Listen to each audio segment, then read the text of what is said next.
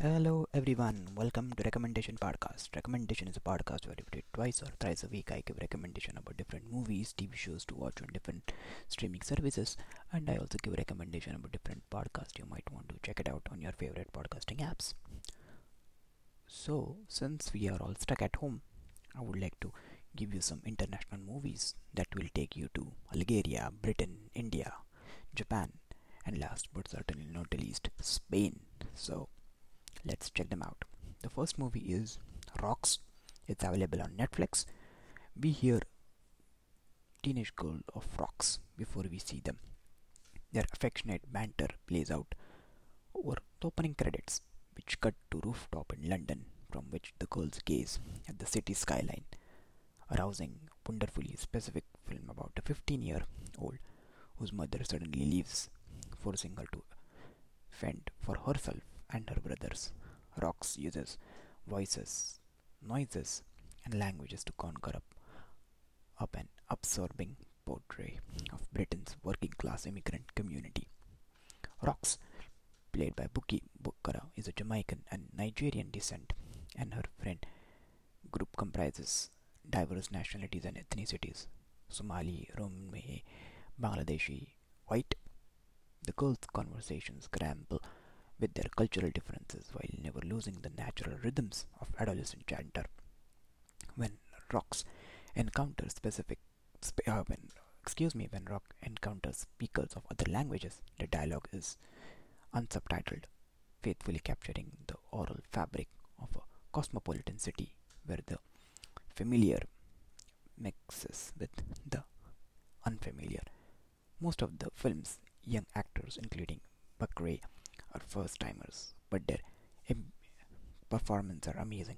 They switch effortlessly between rebellion, seriousness, playfulness. Even as the director Sarah Gavran paints a ring-ring portrait of abandon and poverty, she makes no sweeping judgments about the film's life. Rocks recognizes can be messy and difficult, but the bonds of community can sustain us when all else fails.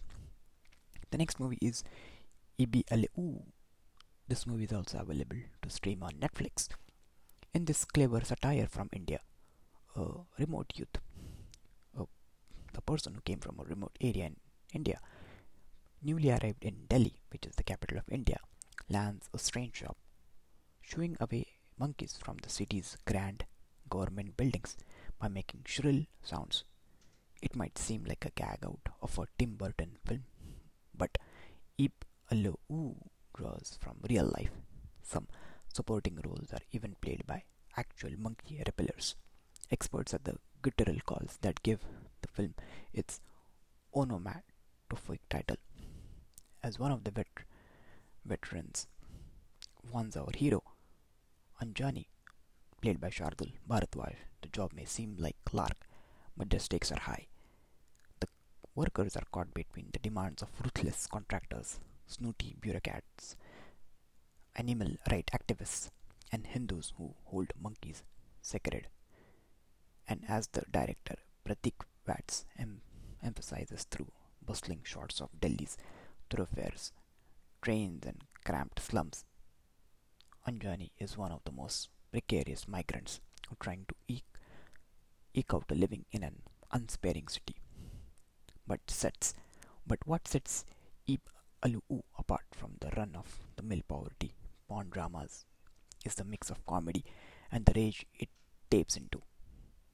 Though no good at monkey chasing, and Johnny starts to find realize in the performative aspect of the job, and the films set in tableaux of working class soon give way to peculiar evocation of working class discontent.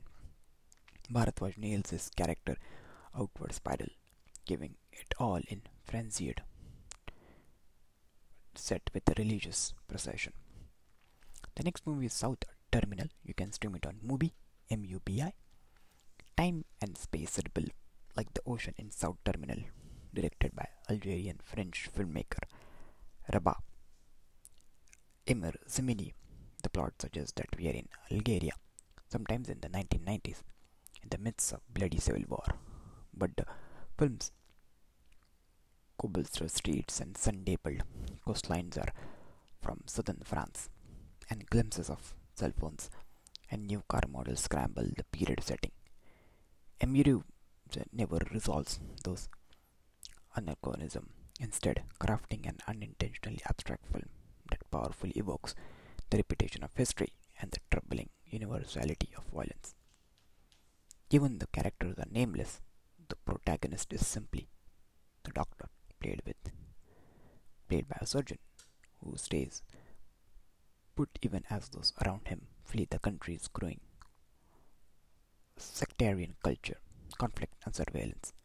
The film is violent and fast paced, and yet curiously spare, with stripped down sound and luxurious moments of mundanity.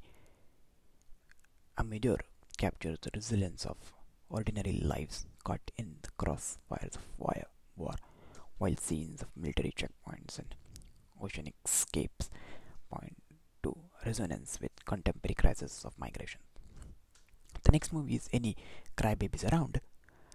You can stream it on Netflix. The title, Takuma Sato film, is the chant of Nafake folk that arises around Japan's Oka Peninsula every year to, to playfully scare children and teach them good values. Tasuka, played by Taiga Nakona, is one of the young men who don monstrous masks and scrapes and straw capes and to enact this annual ritual until one of his runs he drunkenly embarrasses himself on live TV. Any Crybabies Around picks up a couple of years later when Tasuka is living in Tokyo and estranged from his wife and child. But when he hears that they are struggling to make ends meet, he returns to his hometown to reconnect with his family and win his way back into his daughter's life. Crisscrossing Fokker with the classic movie trope of a man's child, Sato crafts a thoughtful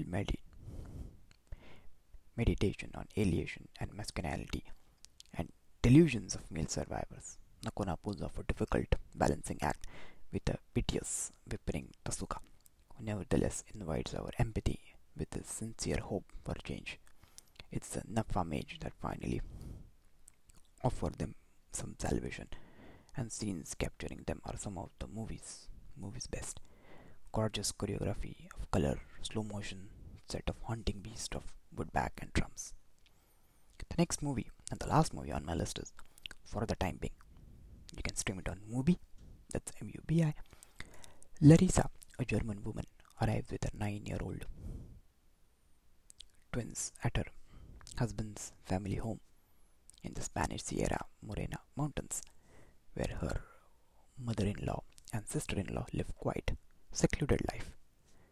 Her husband is supposed to join them soon, but when his flight is delayed, the three women and the two kids bide their time waiting for his arrival. This is the entirety of what might be described as plot in Salka Tizaga For the Time Being, an atmospheric, slow-burning feature that turns uneventfulness into something thrilling. Larissa, played by Melina Strupp, and her in-laws communicate awkwardly across language barrier, while the boys, played by John and Ole Bader, explore the lush outdoors with curiosity. The film's growing sense of intrigue derives from sensory stimuli rather than the narrative. Nearby, wildfires make the air shimmer, and strange explosions from the military test punctuate the passing time.